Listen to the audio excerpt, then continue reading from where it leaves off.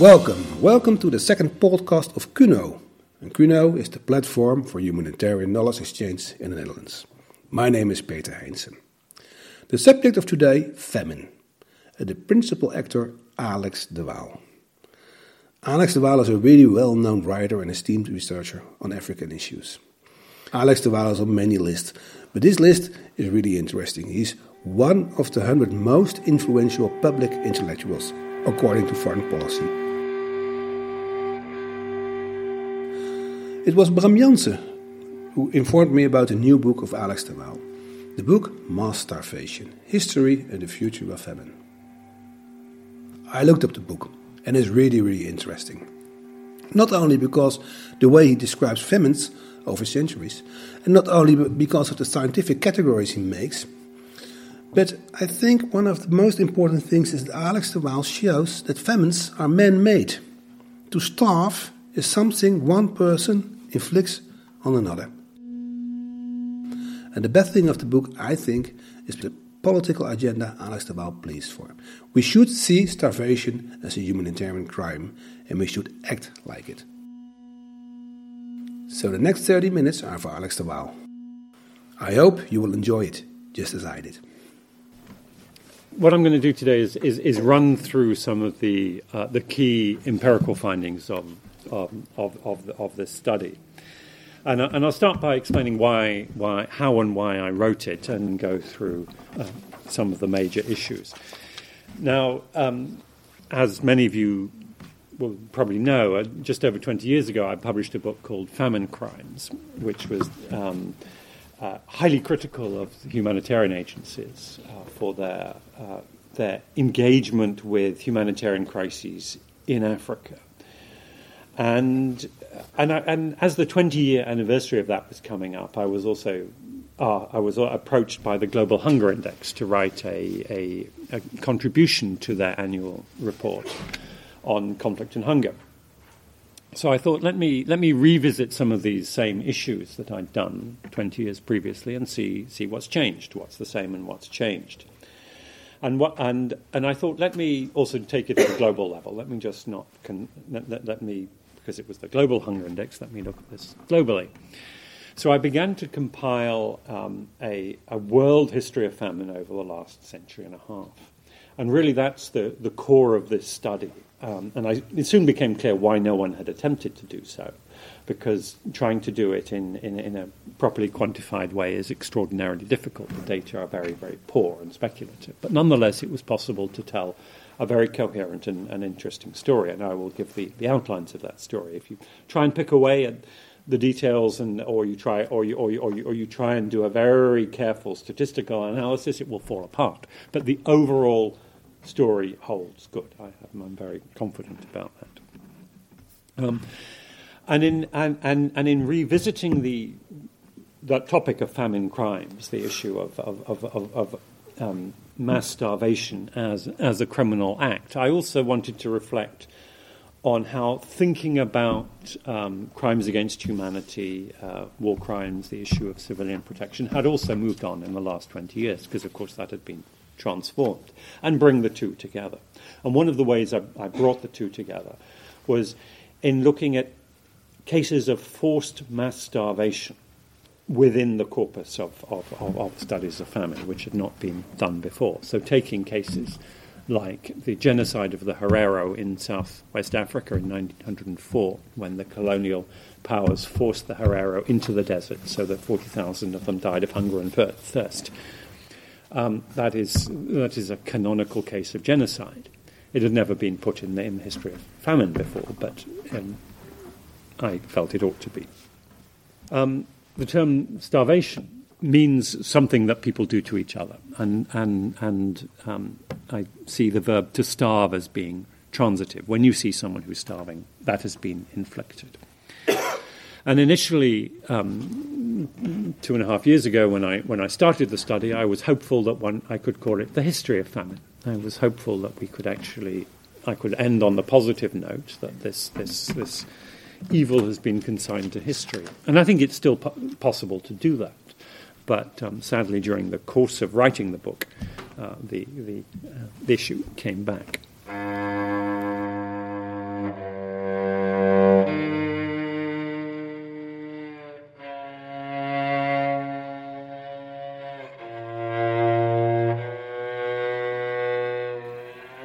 Excerpt from If This Is a Man by Primo Levi. They crowd my memory with their faceless presences, and if I could enclose all the evil of our time in one image, I would choose this image, which is familiar to me. An emaciated man with head dropped and shoulders curved, on whose face and in whose eyes not a trace of a thought is to be seen.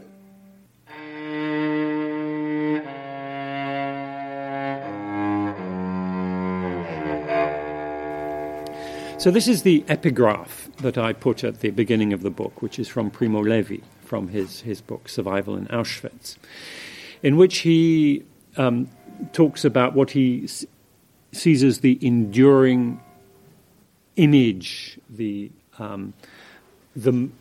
paradigmatic experience of Auschwitz, which was not the gas chambers but was starvation. And 500,000 of the inmates of Auschwitz actually died of starvation. And in his book, he has a great deal of attention to the experience of being chronically, extremely hungry and thinking all the time about food and the struggles among the inmates there over who would have a spoon, for example. I also went back to Raphael Lemkin, whose book Axis: Rule in Occupied Europe in 1944 is the basic text for genocide studies, where he actually coined the term genocide. And in that book, he spends a lot more time on starvation, restriction of food supplies as an instrument of genocide, as a crime against humanity, than he does on gas chambers, death camps, and execution squads. So for him, starvation was centrally there as an instrument of that terrible experience. And indeed, one of the things that I looked at is an episode which is remarkably overlooked in the history of that era, which is the Nazi hunger plan, which was the plan consequent on Operation Barbarossa to starve to death 30 million people in the Soviet Union and Eastern Europe in order to free up food supplies and land for the German military occupation and the German colonial occupation that was anticipated. The Nazis didn't reach their target of 30 million. They reached only 6 million. 1 million in Leningrad, about 1 million in the Ukrainian cities, 2.5 million prisoners of war, etc. Nonetheless, an atrocity on a huge scale. And had they proceeded, had they to reach their target, I would suggest that the paradigmatic image that we have of famine would be one that really reflects that insight of that time, of Lemkin and Primo Levi, would be an image like this. Instead of which we have images like deserts and things. I mean, what have deserts got to do with famine? I mean, people don't live in deserts. You're not going to have a famine in a desert. And these are the top images that come up if you do a Google search. And I think overcoming this misconception that famine is about drought and natural disaster and dry places is one of the challenges that we have. Now, one of the reasons why I think we tend to get this type of image and not the other type of image is that when it came to Nuremberg, the Allied prosecutors did not prosecute starvation crimes. In fact, they acquitted General von Lieb, the commander of General Army North, for his actions in the siege of Leningrad, because they said that at that time starvation could not be considered a crime under international humanitarian law. They regretted it, but they said we take the law as we receive it. And I think one of the reasons, in fact I'm sure one of the reasons why the prosecutors didn't push it was that while the Nuremberg Charter was being written, the war in Japan was still going on, and the American Air Force was at that time mining Japanese harbors intending to blockade Japan, and they called that Operation Starvation. So the Allies were also using starvation as a weapon of war. So it would be unlikely that they would prosecute their defeated enemies for the same crime. And going back in history, the British colonists were responsible for grievous crimes in crimes of famine in Asia and especially in India and in Ireland. But they assiduously promoted the thesis of Thomas Malthus that the root cause of these famines was overpopulation, which was convenient because you could then blame the people of Ireland and India for dying of starvation because they happened to have been born.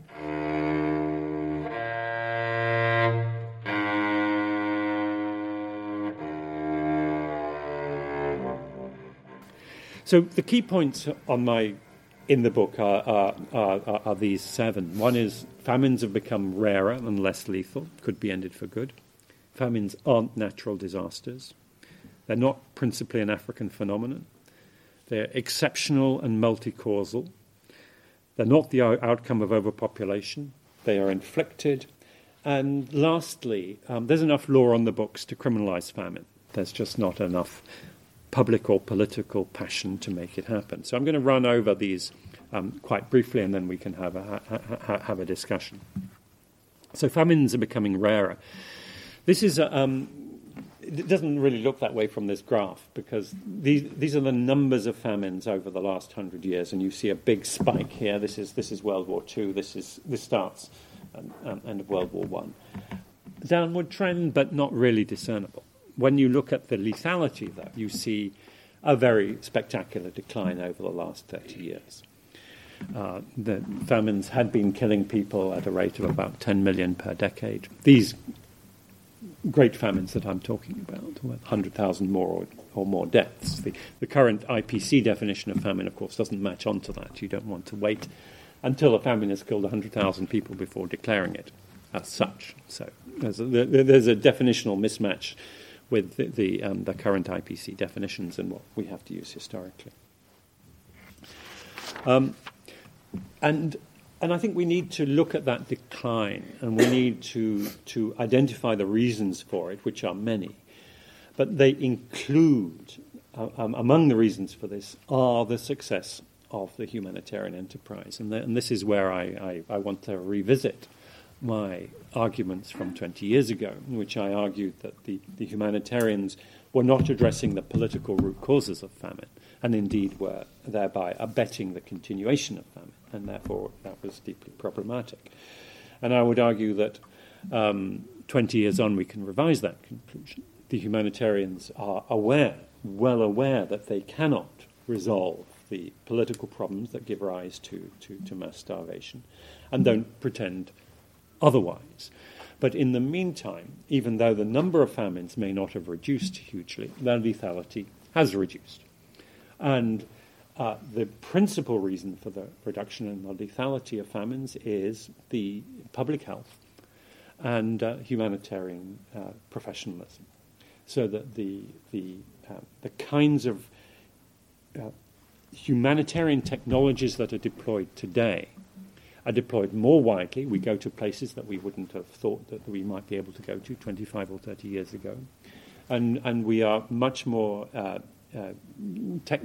technically proficient in especially water, sanitation, public health, and child nutrition, and that is saving millions of lives. So at a time when humanitarians feel themselves perhaps beleaguered and under attack from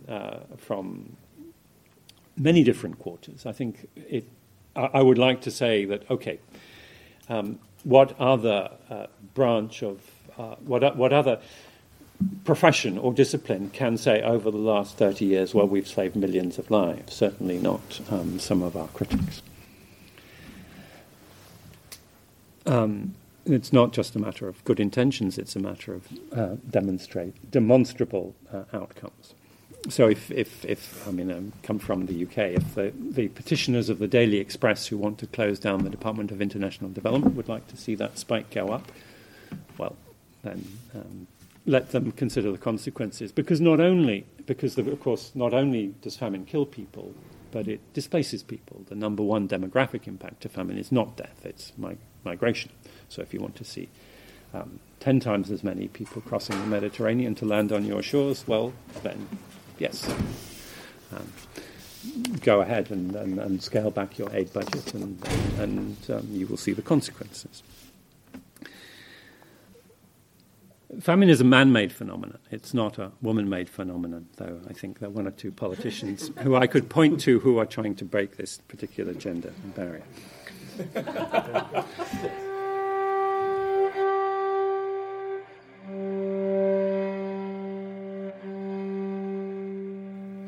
Famines aren't natural disasters. I'll very quickly skip over this one. We categorize famines according to their causation, and the great majority, especially the ones recently, are those associated with armed conflict and political repression. I won't go into the data here, but we can in the discussion if you want. And this is 100 million or so people who died in famines over this almost 150 years. You'll see about a quarter of died in famines that were associated with no conflict or active political repression. And those were chiefly famines that occurred more than 100 years ago. Armed conflict, active political repression means like Mao's China and the Great Leap Forward famine there. Famines aren't principally an African phenomenon. Basically, Asia is responsible for about 60% of famine deaths, Africa for about 10%. The great famines of our era occurred in Asia, to a lesser extent in Europe, in the period of what I would call the extended Great War. The story of famine is, if you like, a story in 4 acts. This is from 1870 to 1914. This is what one might call the late Victorian Holocaust. It's the famines inflicted on South Asia, East Asia, Africa, parts of Latin America, by the colonial powers, principally by Great Britain. Then you have the famines of what I would call the extended World War, starting from the First World War through the interwar period, which would include the famines in Syria and Persia during World War I, the starvation blockade of Germany during World War I, into the 1919, when the Royal Navy continued to blockade food supplies to Germany after the Germans had signed the armistice. To make them sign the Versailles Treaty cost several 100,000 lives in Germany, which is another reason why Britain has a less than honourable history on this. Genocide of the Armenians through the Russian Civil War, the famines in Ukraine, famines in the Chinese Civil War, and all the famines of World War II. The third period, from approximately 1950 until the 80s, the famines of the post-colonial totalitarian systems. Number one, China. Also the Khmer Rouge, North Korea. I would put Ethiopia, 84, 85 in that category. And then, more recently, the complex humanitarian emergencies, principally in Africa, but also, to some extent, the Middle East, that we've seen since then, which are with a much, much lower level of mortality.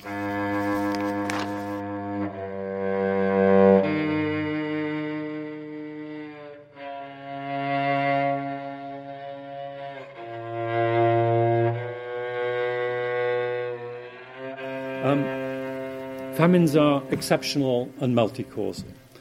There's no singular cause of famine. Now, we know this, so I won't go into it in any detail, but I will give it the example of Somalia in just a moment. But you see all these different components. When 4 or 5 of these come together, like forced displacement, health crisis, failed agricultural policies, and war, let us say, you are likely to have a famine.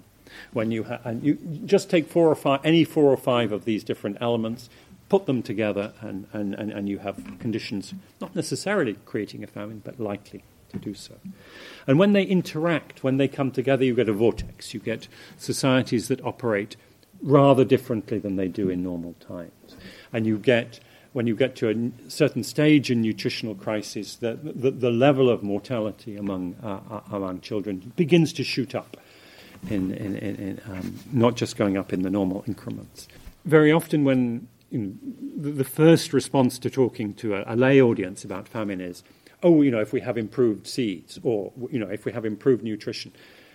And, as it were, the answer is on one dimension. It's not. The answer is on all the dimensions. And the answer is particularly focused on where they come together and interact. We've seen famine mortality come down rather spectacularly. And one way of representing this, and then I'll get on to the Somalia example, is this image of the peasant up to his neck in water, which was used by the English historian R.H. Tawney 90 years ago. A ripple is enough to drown him. If you are that desperate, if you are that vulnerable, you will go under with just a small adversity.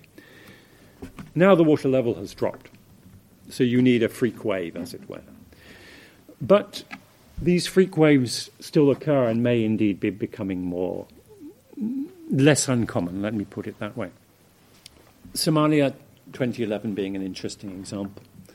So the famine in Somalia in 2011 came about with this freak wave of 4 or 5 elements coming together at the same time.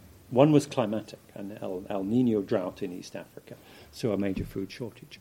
The second was the global food crisis, which was entirely unrelated to what was happening there. It was to do with investment in commodity markets in Wall Street, and particularly a shift from food production to biofuels production in a number of producing centres. So globally, the price of food approximately doubled, and countries like Somalia, highly reliant on food imports, suffered at precisely the same moment that their local production was going down.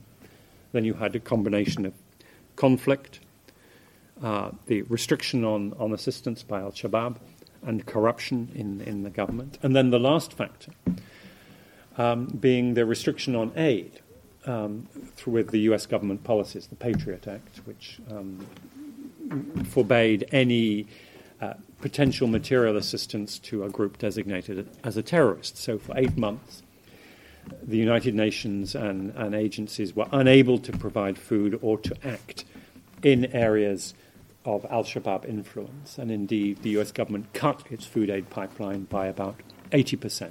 And it took until July of 2011. It took, depending on when you want to start the early warning, between 8 and 10 months for that, for a workaround of the Patriot Act to be found.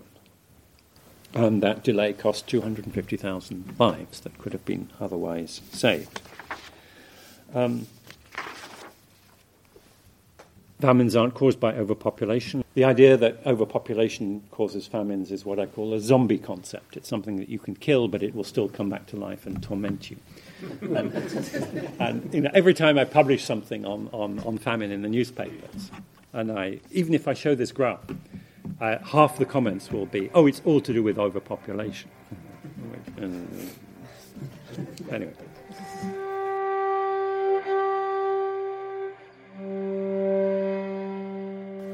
So then famines are inflicted. To starve is transitive. And one of the exercises we did was we took this categorization of faminogenic acts, and I will very briefly run over it, which is a first-degree faminogenic act is something like the hunger plan. You actually intend to kill people through starvation. And there are relatively few of those. They occurred basically between the Armenian genocide and the end of World War II. Then you have second degree, public authorities pursuing policies that are the principal cause of famine. And my colleague Bridget, who is here, has a nice classification of the different ways in which starvation has been utilized as a method of warfare leading to atrocities. Starvation to kill people, starvation to force people to leave, starvation to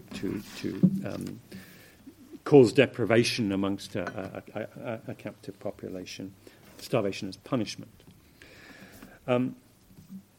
And I think this is the area that is, for the legal scholars, will be the area in which will be most interesting to explore. And most famines fall into this category. Then you have third degree, which is where public authorities, governments are indifferent. They may not have caused it, but they don't encourage a response. An example of that was the famine that I first studied in Darfur in the 80s, which was caused by an economic crisis and a drought, which were not caused by the government, although the government had poor policies. The real problem was the government did nothing to respond to it and discouraged a response. And then the fourth degree is incapable authorities. And those tend to be the rare back in history. So lastly, what are the possibilities for pursuing starvation crimes through the courts? What law might be possible? What sort of evidence is required? What are the conditions for making it possible? And the general feeling among the lawyers, and this is an unresolved conversation, it's a conversation that's really only just begun, is that there's plenty of law on the books. There might not have been at the time of Nuremberg, but that law has been developed since then. The additional protocols to the Geneva Conventions, the Rome Statute, etc., provide enough law. But the law doesn't put starvation front and centre. It doesn't specifically... I mean, it would be possible to say, to prosecute somebody for a crime of extermination or a crime of inflicting inhumane conditions, and say this is starvation. But it doesn't specify starvation, as it were, as the headline. So there is an argument for a case that actually says we are prosecuting such and such an individual for a starvation crime, or for a piece of legislation that says starvation specifically is a crime of this nature. In the tribunals that have been held, a number of cases starvation has been mentioned. It's been mentioned in Yugoslavia, in Cambodia, in Ethiopia, but it hasn't been made the centerpiece of prosecutions.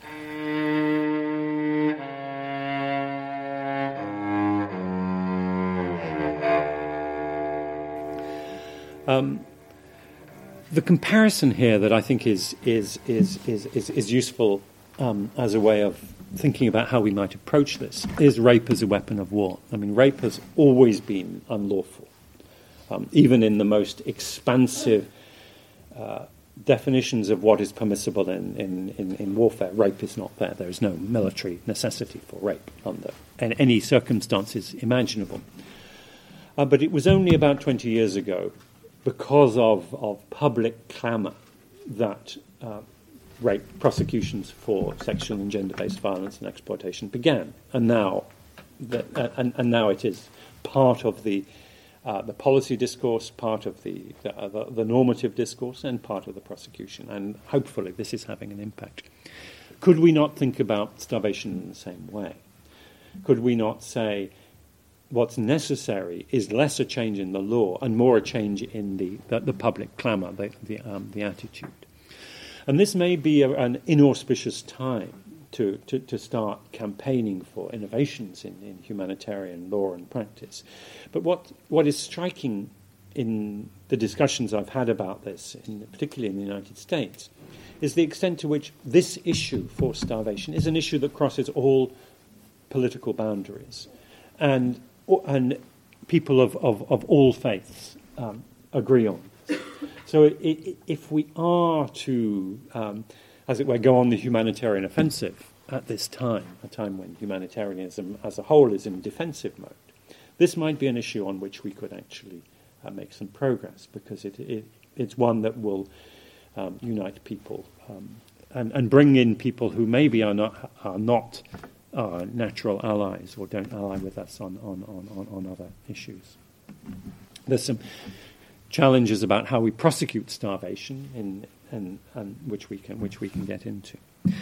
There are a couple of other issues that arise. One is this is a challenge for the humanitarians, which is how we undertake practical humanitarian action in the shadow of the threat of criminal prosecutions. Obviously, if in South Sudan today, the prosecutor of the ICC is saying, well, there are a dozen or 24 commanders of military units in South Sudan who I'd like to see in court because they are starving civilians under their control. It's going to be rather more difficult for humanitarian workers to operate in those circumstances. And so this is an issue that we need to think about carefully and deal with. And the way I would suggest we begin to think about this is, instead of thinking about those low-level commanders, think about the people at the top. So return to my case of Somalia, 2011. Think about the debates that were going on in the US government at the time, at the beginning of 2011, where you had USAID and some people from State Department saying, hey, we need to stop this famine. We can't allow hundreds of thousands of Somali children to die. It's both ethically wrong and it's not going to make us very popular.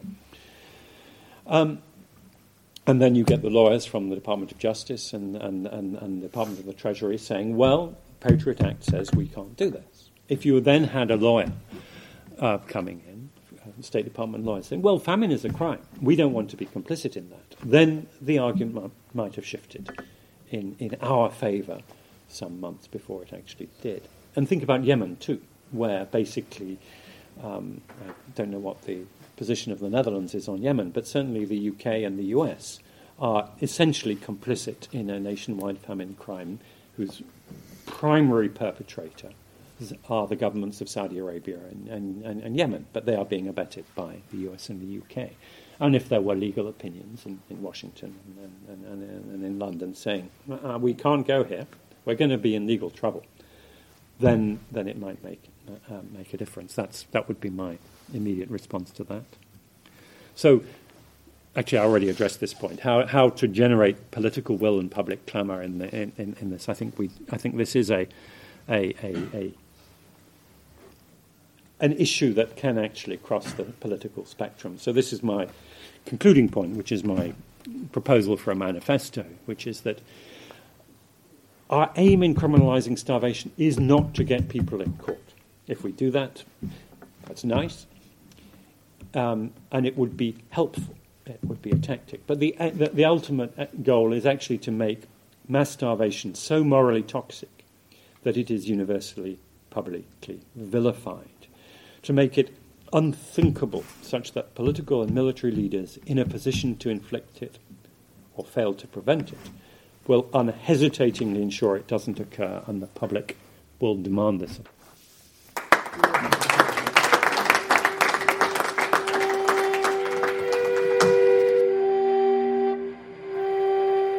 Thank you for listening to the second podcast of Cuno. You heard Alex de Waal, very well-known writer and researcher on African issues. And he was telling about his new book, Mass Starvation. If you did like the podcast, please tell others where you can find it. Until next time, bye-bye.